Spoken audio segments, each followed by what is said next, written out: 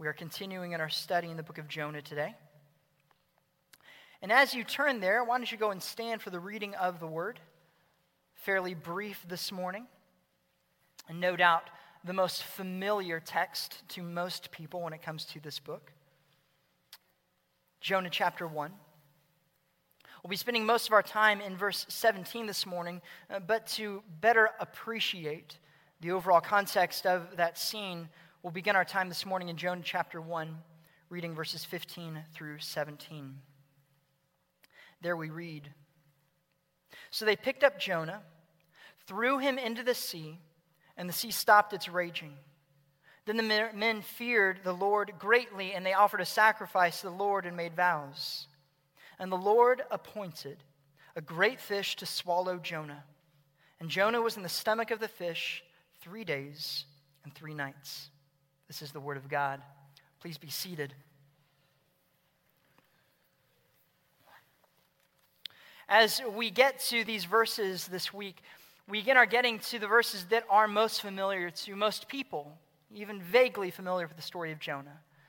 Prior to beginning the study, I would guess that most of you in here could at least mention this part of the story, the part where Jonah is swallowed up by a great fish, because it is arguably the most memorable part of this book. It's the part that many of us heard as children in children's church, and it's the part that's oftentimes drawn and illustrated in children's Bibles. As we get into it, however, as we will see, as memorable as the scene is, it really isn't the main point of the overall book. For as bizarre as the events are that will unfold, as strange as it is to read of a great fish swallowing up a prophet, and that is bizarre, that is strange, don't overlook that. The fact is that in this book of Jonah, and in these particular events, we have a story that is actually somewhat strange in its familiarity. That is to say, we have a story that's not all that unique when it comes to Scripture and what Scripture teaches us. For while the details might change from book to book, ultimately, the events that we will look into this morning in Jonah are events that many other prophets and many other authors write of. They're events that ultimately speak of the consequences of sin, the idea of discipline from the hand of God. They're events that speak of the miraculous ways in which God preserves his people and the ends to that preservation. And ultimately, even in the most bizarre details, this is yet another story in which something greater is being foreshadowed, something greater is being pointed to by the author and ultimately by God. The goal in examining this type of text then isn't to walk away with a renewed sense of awe for some of the fun stories of Scripture, although that's part of it.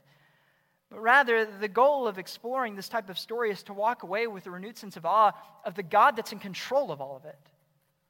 The God who is ruler over everyone, Jonah included, sea creatures included, ourselves included. He is the focus of our text, and as we explore his nature and specifically his sovereignty, the hope is we might walk away with a better appreciation of who it is exactly we serve and why it is we ought to serve him with such joy and direct obedience.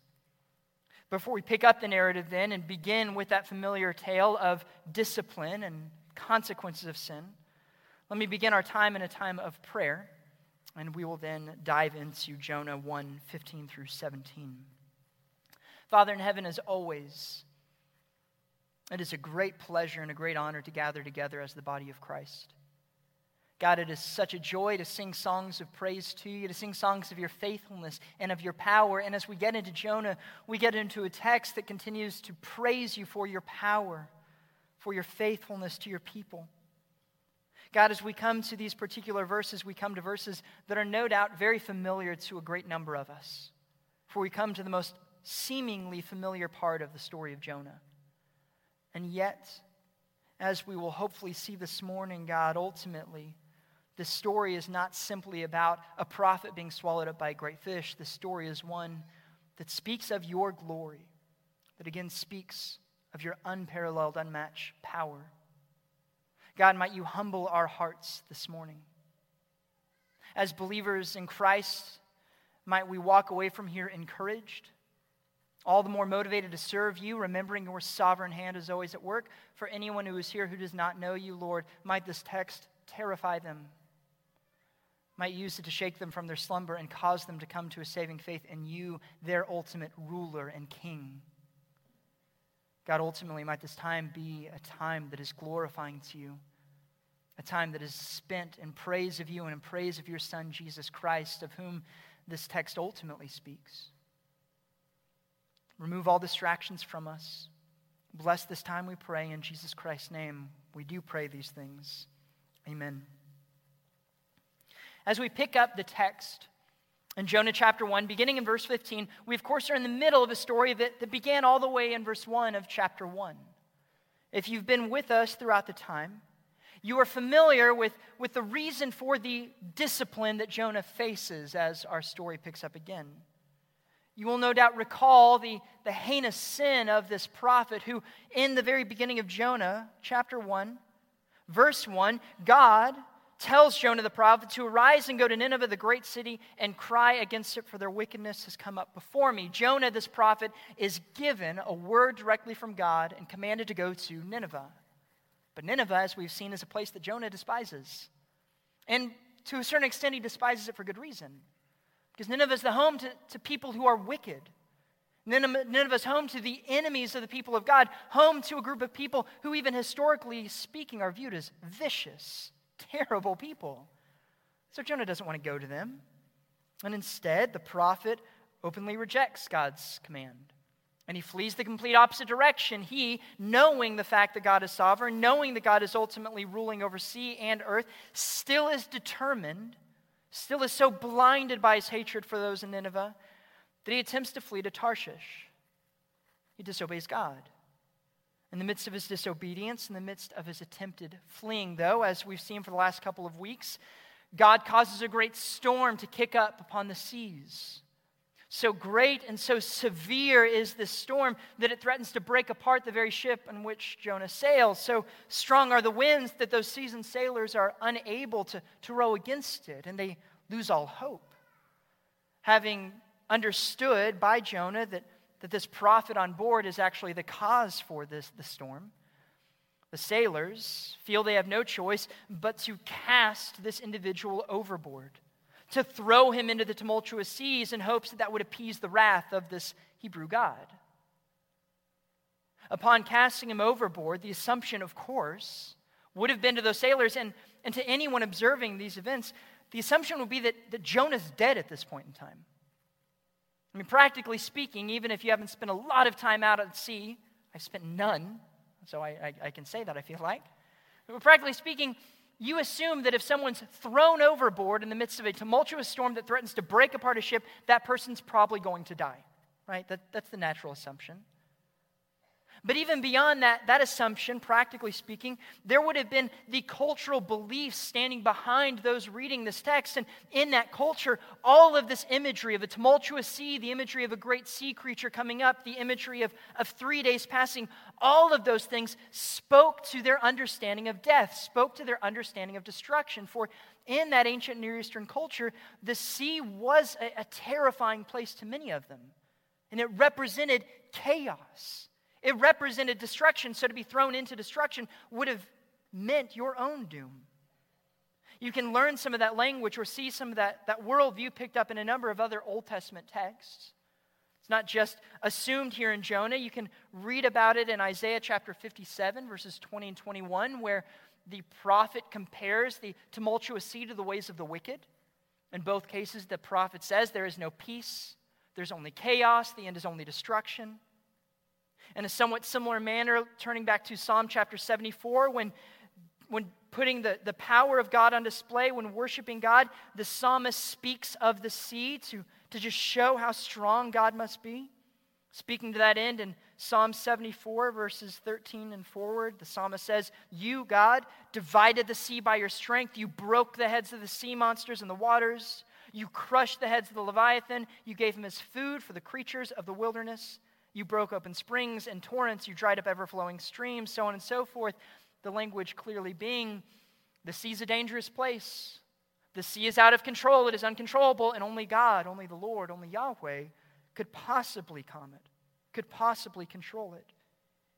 Even beyond that sea imagery, within Jonah and with passages like Psalm 74, there's that additional symbol, that additional idea of this great sea creature that comes up and swallows Jonah. The language here just speaks of a great fish, but again, if you're in that culture, the imagery of Leviathan, the imagery of that great sea creature that's spoken of in a number of texts in the Old Testament would no doubt come to mind. In the book of Job, you see terrifying depictions of that sea creature whose power is again beyond the comprehension of man. In a similar way that the authors use the sea in other books of Psalms, you see other authors use the Leviathan as a symbol of wickedness, a symbol of darkness, a symbol of destruction. And so again, for Jonah to be swallowed up by a sea creature would speak to destruction. It would speak to something that you cannot return from. And even beyond that sea creature, there is this final mention of 3 days and 3 nights, a passage of time that would defy any hopes of life. In every single detail given of Jonah's fall, then, the assumption is Jonah is dead, and it's the result of his own discipline, the result of the sin that he's committed against Yahweh. It is a chaotic and terrifying image. We oftentimes jump ahead in the story and remember that Jonah survives, but again, to those originally observing the text, this is a violent and quick end that God is bringing upon his prophet. And even if the story were to end here, it would end here for good reason. For Jonah does, in fact, deserve this discipline, does he not? He's a prophet of God. He, of all people, should know how foolish it is to ignore the commands of God. He, of all people, knows how offensive it is to disregard a direct commandment of God and to try to escape. We as believers today understand Scripture is clear in teaching us that the result of sin is death always. And even if we do not experience something as dramatic as Jonah, of course, all of us have seen the destructive results of sin in our own lives, and we understand from other books of the Bible, like Hebrews, that even as the children of God, we face discipline from God when we reject his rule. It will come inevitably. Just as Jonah was foolish in believing he could flee the presence of God, we too are equally foolish every time we break the commandments of God. For he sees everything, and there are consequences to everything.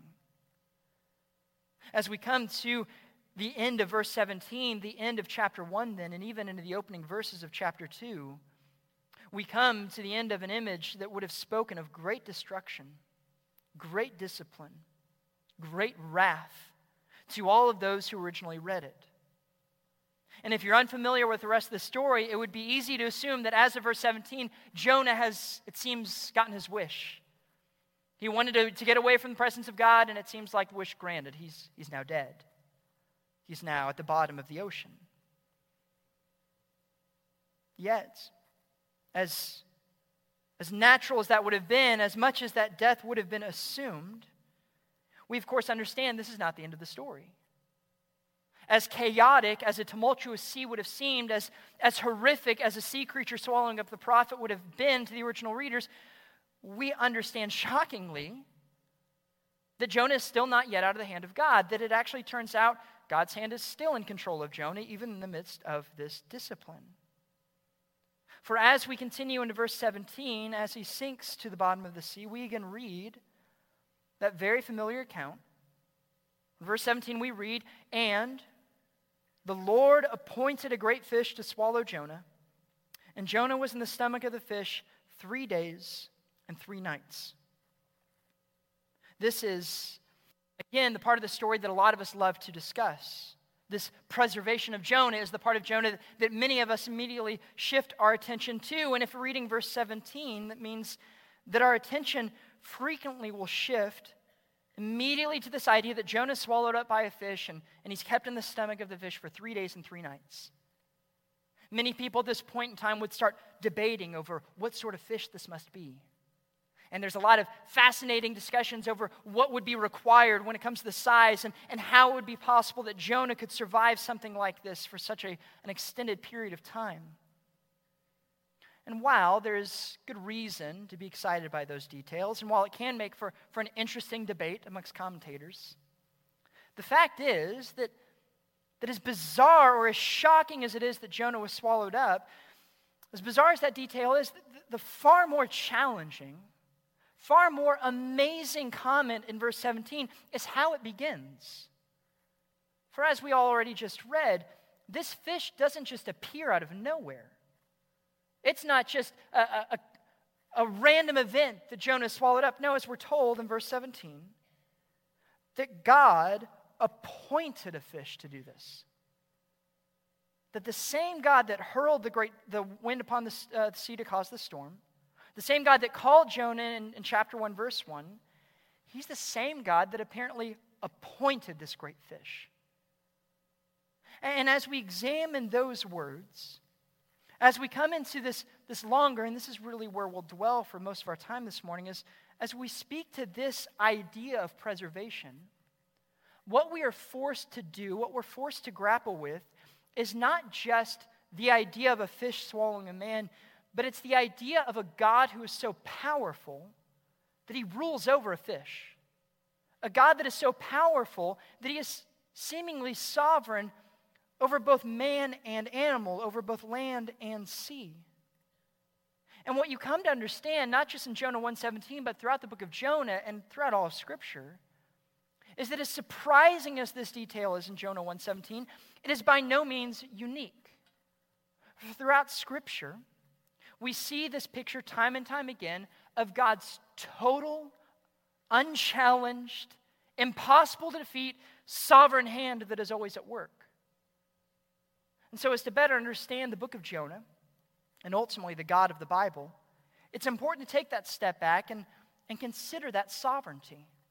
Consider the extent of the sovereignty, where God rules. Consider the end result of that sovereignty, and ultimately consider the means that God is able to use. For in all these things, we find humility. In all these things, we find an important lesson regarding who we are and who God is. With that in mind, then, we start by talking about the extent of God's sovereignty according to the book of Jonah and elsewhere. The extent of God's sovereign rule, that is control over everything, is not something that is first mentioned in verse 17. For as we already quoted, look back to Jonah chapter 1, verse 4. There, weeks ago, we read these words: "The Lord hurled a great wind on the sea, and there was a great storm on the sea, so that the ship was about to break up." God in his sovereignty has already demonstrated his power over wind. God, the sovereign creator of the universe, has the ability and the authority to cause a storm to kick up that is so powerful that it nearly breaks a boat apart, that causes seasoned sailors to feel hopeless. The text here, of course, does not make it look like God struggles to do this. This is an easy act on God's behalf. And it's easy because he's sovereign, he is in control. We come then to verse 17, and again, we read that sovereign rule of God didn't end with wind. That sovereign will of God extends to these creatures of the depth. And so just as God is able to tell the wind where to go, God can appoint a great fish and tell it to swallow up a prophet. Tell it where in the sea it must be. Tell it when and where it needs to do these things. And that great fish, like the great wind, has no ability but to obey. It does what its creator commands it to do. Shockingly, as you move forward throughout the rest of the book of Jonah, you see it's not just over some wind or some random sea creature. Skip ahead and look at Jonah chapter 4. In Jonah chapter 4, a chapter we'll get to in the coming months, we read these words that again speak to the extent of God's sovereignty. Jonah 4, verses 6 through 8, we read, "The Lord God appointed a plant," same language, appointed a plant, "and it grew up over Jonah to become a shade over his head, to deliver him from his discomfort. Jonah was extremely happy about the plant, but God appointed a worm. When dawn came the next day and it attacked the plant and it withered. When the sun came up, God appointed a scorching east wind, and the sun beat down on Jonah's head, so he became faint and begged with all his soul to die, saying, 'Death is better for me than life.'" Now, we'll examine that ridiculous attitude of Jonah in the coming months. But for the sake of our time this morning, the focus is on that language of divine appointment. The idea that this same God who appointed a wind, the same God that appointed this great fish, is the same God who can appoint a plant to begin growing. He can appoint a worm to cause the plant to die. He can then appoint another wind to come in and create discomfort with scorching heat. throughout this entire book, then what we see time and time again are the words of Jonah back in verse 9, in which he declares God to be the God of heaven and earth. We see those words lived out time and time again. Jonah was not exaggerating the power of his God. He knew God ruled over everything, and throughout the book of Jonah we see that. And that's not even speaking to the sovereign will he has in the hearts of the Ninevites whom he converts. Oh, the God of Jonah is this God whose sovereignty extends beyond everything and everyone. It, of course, is not limited simply to the book of Jonah. This theme of God's sovereignty is something that plays a massive role throughout all of Scripture. And time again, when praising God, when speaking of his power, it is this sovereignty that authors point to as that which boggles the mind, that which is shared by God and God alone, that which makes him God and makes us his dependent creatures. His sovereignty throughout other books is seen to extend not over simply plant life and animal life, but it extends to the lives of mankind as well. Consider the words of Proverbs. In Proverbs chapter 16, verse 33, we read, "The lot is cast into the lap, but its every decision is from the Lord," meaning even those things that are seemingly coincidental. A lot being cast, those things are ultimately under the hand of God. In that same chapter, earlier in Proverbs, we read those familiar words of Proverbs 16, verse 9, which we read, "The mind of man plans his ways, but the Lord directs his steps." It's not just over random coincidental events, it's over the plans we make. Ultimately, the steps of us are in the sovereign hand of God. Everything we do is ultimately under his authority, ultimately under his reign. You read in many other texts and you see it is not simply limited to random individuals, that the sovereign hand extends over nations as well. Turning our attention over to the book of Daniel. In Daniel chapter 4, King Nebuchadnezzar, a man who was forced to see the sovereign hand at work. Speaking to that sovereignty, we read these words in verse 34 through 35. Nebuchadnezzar there says, "His dominion, Yahweh's dominion, is an everlasting dominion. His kingdom endures from generation to generation. All the inhabitants of the earth are accounted as nothing. But he does according to his will in the host of heaven and among the inhabitants of the earth. And no one can ward off his hand or say to him, 'What is it you have done?'" This great political figure, this great ruler, is forced to see he is nothing compared to Yahweh. He is forced to see his great empire will crumble at the slightest push of the mighty hand of God. You see the same realizations of a number of other political rulers throughout the Old Testament.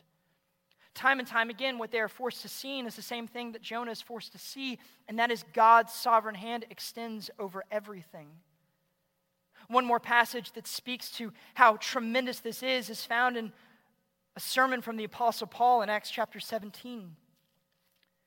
There in that great message, we find these words of Paul speaking of God's sovereign hand and the extent of that sovereignty. And as I read these verses, just keep in mind the amount of details that must be under the control of God, verses 24 through 27 of Acts 17.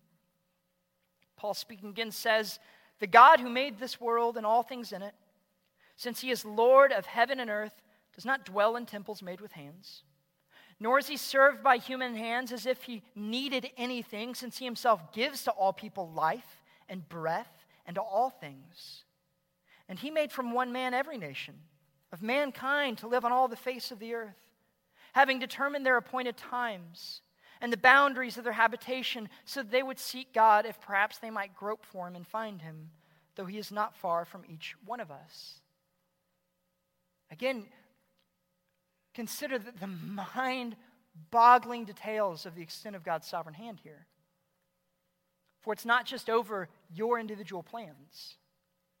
It's not just over some random plant in the city of Nineveh and Jonah. It's not just over some random wind that causes a storm to kick up on some random sea throughout the world. It's over every single empire, every single nation, every single political ruler, every single inhabitant of that political empire. God determines the boundaries of those empires. God determines the length of days that we live. God determines everything under his sovereign rule. It all falls within his sovereign reign. Many of us sing of these truths frequently when we attend church. We already sang multiple songs this morning in which we praised God for his power, but I think frequently we fail to appreciate just what it is we're singing. We fail to appreciate just the extent of God's power as it's displayed, as it's declared throughout all Scripture. We oftentimes in our pride feel as if somehow we are the masters of our own destiny, but it simply is not true. We are all servants. Regardless of what you believe about God, regardless of how obedient you might be to him, you are his subject. And he is your king. And if you fall outside of his reign then, or if you strive to push against that reign, you are doing something that is so incredibly illogical and so incredibly hopeless. For you fighting against the one whose power defies even the tumultuous sea itself. It defies that which mankind still cannot tame. When you consider these many words of Scripture speaking to the extent of God's sovereign hand over life and death and human history, it is easy at first glance to feel a little hopeless and to tremble before him. And please hear me, it is right to tremble before him in initial reaction to that sovereignty. But again, pointing back to the words of Paul in Acts chapter 17, and pointing us not just to the extent of God's sovereignty, but also the ends of God's sovereign reign. We must understand that as scary as these details might seem, if you are a child of God, the sovereignty is a cause for us to all rejoice.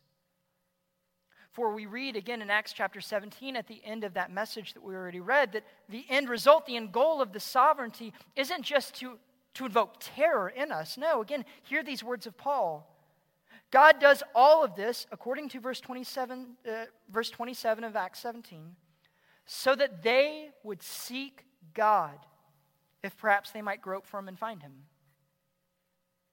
Paul speaks of this great authority of God, this unmatched authority, this endless extent of his sovereign hand. And the end result isn't be terrified, peoples. The end result is praise him, serve him. He does this ultimately for your good. He does this ultimately for your benefit.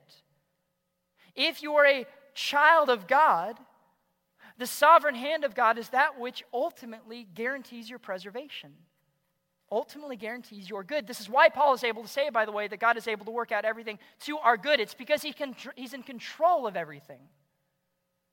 Without this control, without this sovereignty, life would be miserable. Without this sovereignty, without this power, Jonah would be dead at the bottom of the sea. But because of this authority, Jonah is alive in the stomach of a great fish. Because of this sovereignty, God chooses to save Jonah. And because of that sovereign goal then, God takes Jonah back to Nineveh and uses him to what? To bring life to the Ninevites. That which is seemingly chaotic and horrifying in Jonah 1 leads not only to the preservation of Jonah, but the salvation of a countless number of people in Nineveh. That's not only the sovereignty of God at work, that is the work of sovereign and good and gracious and loving ruler.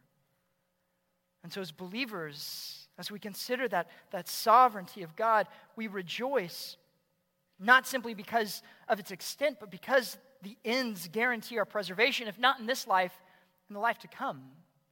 We rejoice because we know we serve a God that can and will deliver us into his heavenly kingdom, one way or another.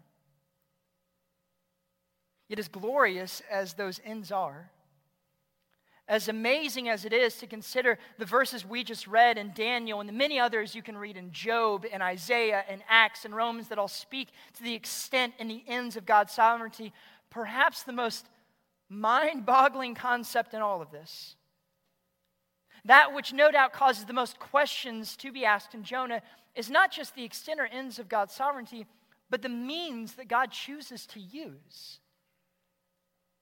For God does not simply demonstrate his godness in the fact he rules. He demonstrates his godness by ruling in a way that none of us would ever predict.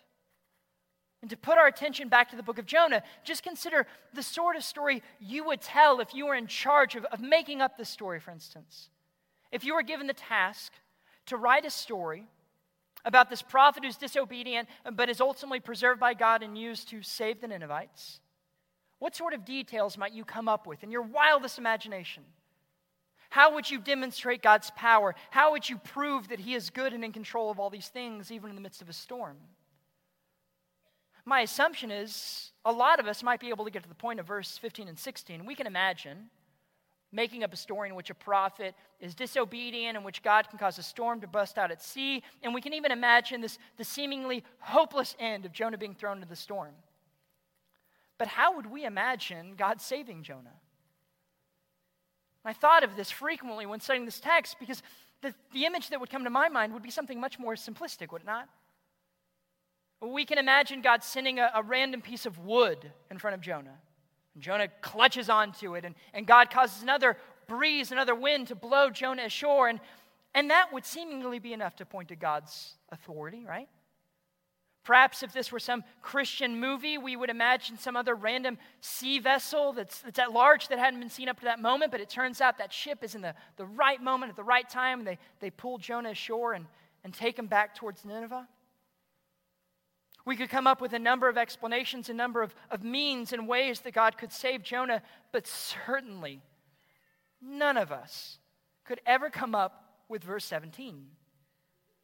Who in his right mind would come up with the means of a great fish to swallow up a prophet? In our culture today, you will hear some unbelievers say things like, well, there's some of these details that are so much of a fantasy that they could only have been believed by these foolish, uneducated people in the ancient cultures. They read stories like this and they somehow believe that in the ancient culture, it was seen as a normal thing to be swallowed up by a great fish. And that's ridiculous, right? We're not the smartest people who've ever lived. These people were educated. These people understood how the world worked. This would have been just as shocking and bizarre in the old world as it would be to us today. And yet this is the means that God uses. This is what God appoints. God uses a storm and a great fish. God uses things that would have been associated with nothing other than destruction, nothing other than death, nothing other than doom. And He uses those things to bring about life. That's odd, isn't it? And yet, as we hinted at earlier, this story is by no means unique when it comes to the way that God works throughout Scripture. For if you read throughout Old Testament and the New Testament as well, you see time and time again God taking some of the most unlikely things and using those things to bring about life, to bring about purity, to bring about sustenance. You consider the choice He made in His people, the nation of Israel. What were they outside of God? They're nothing. They're not impressive. God makes that point abundantly clear in passages like Deuteronomy. In Deuteronomy chapter 7, God tells His people in verses 6 through 9, "You are a holy people, Lord your God. The Lord your God has chosen you to be a people for His own possession out of all the peoples who are on the face of the earth.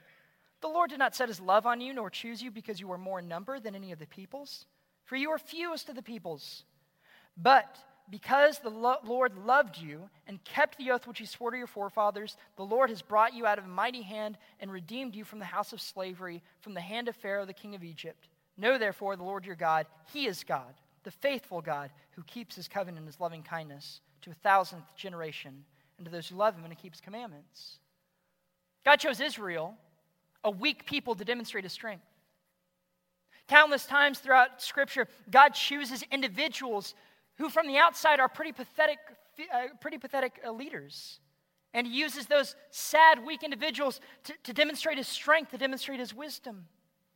You think of the example of a Gideon in Judges, an individual who at the time of his choosing was hiding out from the Midianites, who he was terrified of, and yet in the midst of his terror, in the midst of his fear, the angel of the Lord appears and he says what? "Greetings, mighty man of valor." He speaks of this great courage to Gideon, an image that, again, is no doubt somewhat surprising in light of the circumstances. Gideon wasn't a mighty man of valor. It's not impressive, but God chooses him. He does the same thing with David, the young individual son who even his father had overlooked. He does so with people. He does so with the nations He chooses. Throughout the stories of Israel, he chooses a number of other bizarre ways to bring about purification, to bring about sustenance. In 1 Kings 17, God preserves the life of his prophet Elijah, and how does he do it? By bringing a raven to feed him. A raven that was unclean according to Levitical law. That unclean animal is used to bring food to sustain the prophet. That's odd that he would do that. In Numbers chapter 21, in that famous account in which time the people of God were in the wilderness, struck down, and the way that God saves him is he commands Moses to put a bronze serpent up on a staff. A serpent that would have been associated with uncleanliness, a serpent that would have been associated with pain and destruction. And God says, look at the serpent. Look at that which brings death. Look at that which is known as destruction. And by looking upon that, I'll save you. That's weird. That's bizarre. And yet again, we see it time and time again in Scripture, where God chooses these seemingly impure, unimpressive, weak things for the purpose of providing life, for the purpose of providing purity, purification. And in the case of Jonah, as God has him swallowed up by a fish and has him dwell in the fish's stomach for 3 days and 3 nights, the question that has to be asked is why? What a bizarre thing to do. And yet again, when we continue to read throughout all Scripture, when we continue to see the way this type of imagery is used throughout Scripture, we see this is no accident of God. God in a sovereign will knew exactly what he was doing by using a fish. God knew exactly what he was doing by using that which seemed chaotic. God even knew, surprise, surprise, exactly what he was doing by having Jonah stay in the fish of the stomach of that fish for just a random 3 days and 3 nights. And what is that reason? Well, the reason speaks to our third and final point. It's the sign of Jonah. It's the entire point of that language. Turn with me, if you will, to Matthew chapter 12. And you see the seemingly random detail of Jonah brought up by none other than Jesus Christ himself. Matthew chapter 12. Matthew chapter 12, Jesus is speaking, and he's again confronted by those who are against him. Crowds that seek signs, crowds that seek a number of things. And having taught in parables, Jesus then offers these words in Matthew chapter 12, beginning in verse 36. Then he, Jesus, left the crowds and went into the house. His disciples came to him and said, "Explain to us the parable of the tares of the field." Again, parables and many things Jesus did were confusing. And he said, I might have the wrong, do I have it here? Yep, there we go. Sorry. Where are we? Matthew 12. I'm in it. Good. So, Matthew chapter 12, 38. Some of the scribes and Pharisees said to him, "Teacher, we want to see a sign from you." But he answered and said to them, "An evil and adulterous generation craves for a sign, and yet no sign will be given to it, but the sign of Jonah, the prophet. For just as Jonah was 3 days and 3 nights in the belly of the sea monster, so will the Son of Man be 3 days and 3 nights in the heart of the earth. The men of Nineveh will stand up with this generation at the judgment and will condemn it because they repented at the preaching of Jonah. And behold, something greater than Jonah is here. The queen of the south will rise up with this generation, and the judgment will condemn it because she came from the ends of the earth to hear the wisdom of Solomon. Behold, something greater of Solomon is here." Here speaking to these enemies of Christ, those who rejected his rule, those who constantly sought a sign, Jesus says this: if you want a sign, just look to the book of Jonah. If you want a sign, just watch what will happen. For just as Jonah was in the belly of the beast for 3 days and 3 nights, so I too will be in the earth 3 days and 3 nights. Jesus here says that the ultimate point of Jonah isn't just in the rescue of Jonah, it's to foreshadow this greater resurrection that was yet to come, the resurrection of Jesus Christ, who again escaped that or endured that which was death itself, not just symbolically, but literally. He endured that which was wicked, that which seemed to suggest that he was outside the hand of God, and yet throughout doing all of it, he demonstrated that he was himself God. He was the Son of God, who endured the cross, that which would cause someone to be impure, who suffered death, that which was a punishment for sin that he did not commit, who overcame death in the resurrection, thereby establishing his role as Lord, as Messiah. And speaking of Jonah, Jesus simply says, I'm greater than him. And the reason why he was in the belly of the fish for 3 days and 3 nights wasn't just to demonstrate how great God was in the life of the prophet, it's to demonstrate how much greater I am as the Son of Man, as the Son of God. And this random detail, so much like other random details of the Old Testament then, what we must ultimately see is the sovereign God who appoints great fish to swallow prophets, the sovereign God who appoints great winds to blow and cause great storms to be blown up, who appoints worms and plants and people and political figures, is doing all of it for the purpose of unfolding his gospel narrative. As incredible as it is to consider here then, we understand that in Jonah, God has a much bigger story than he's telling. Something far greater than the story of Jonah himself. For as great as the story of Jonah is, it is ultimately simply the story of a sinful prophet who was forced into doing the will of God and going to the people of Nineveh. And as great as the ending of Jonah is with the conversion of so many Ninevites, it again is still fairly limited in its extent. But in the story of Jesus Christ, we of course have the prophet that is sinless, the perfect prophet. The one who does the will of God without any complaint, without any sign of disobedience. In the death of Christ, we do not have simply a death that is symbolic. We have a death that is literal. Christ does not simply dwell in the fish of a great beast in the sea. Christ dwells in the earth, in the tomb. And the result of his resurrection isn't just the conversion of some city that has been long since destroyed by the time Jesus was resurrected. The result of his resurrection is the conversion of multitudes. It's life for thousands and thousands and hundreds of thousands of people. And the end result, again, as Jesus says, is the result. It's the demand for obedience, for belief. Jesus says the people of Nineveh will rise up against those individuals in that day and will judge them, for the Ninevites were given a far lesser symbol and believed. How much greater is the symbol we've been given in Jesus Christ? How much greater is the demand and the expectation for that belief? You see, when we come back to Jonah chapter 1, and we read verses 15 through 17, as we consider all these things, then the end result, the conclusion, of course, is that this story that is so frequently limited to children's Sunday school is something that is far more magnificent than most even believers tend to recognize. It is a story that very quickly, very succinctly declares the sovereign hand of our God. It puts on display and reminds us that we do indeed serve the God of all dry land, of all sea. We serve a God who is able to tell a fish to do his bidding and the fish obeys. In the story of Jonah, we are not simply reminded of his sovereignty, we are given a reminder of the discipline that we face when we sin. And again, we're given motivation to serve him with all obedience, with joy, with hope. And in even the details of Jonah's time spent in the belly of this great fish, we as believers today are given that foretaste of what we read in Matthew, of Christ's resurrection.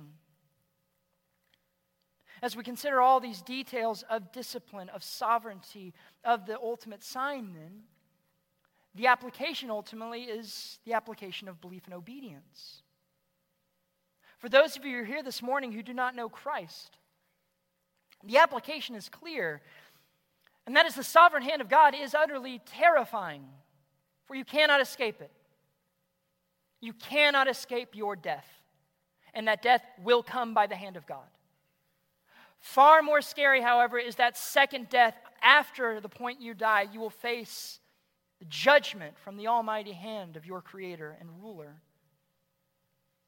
And so my prayer for you this morning as you read these details of Jonah is that not that you just might marvel at the God of the Bible, but that you might marvel more at the God who also sent his Son Jesus Christ, the God who controls all these things. My hope is that ultimately you might believe in Jesus Christ and understand that he is your only hope for resurrection, for eternal life. And so this morning, as we continue our time together, I encourage you to consider that truth, consider that word of Christ, to believe in him who not only lived a sinless life, but escaped the grave and did so to present you eternal life if you simply believe. If you have any questions of that, please let us know afterwards. We'd be happy to speak. For those of us who are in Christ, let this familiar tale in the book of Jonah be a reminder of the God we serve. Let us be in awe of the God we serve. For he rules, and his power is unchallengeable. His power cannot be matched. Let us learn to not simply fear that almighty hand of God, but let us learn to trust that God, for we recognize that his sovereign will is for our preservation, if not in this life, in the life to come. And let us, unlike Jonah at this point in time, respond not in defiance to doing that which perhaps is distasteful at the time. Let us respond in obedience, remembering it is folly to try to run from God, but it is joy to serve him.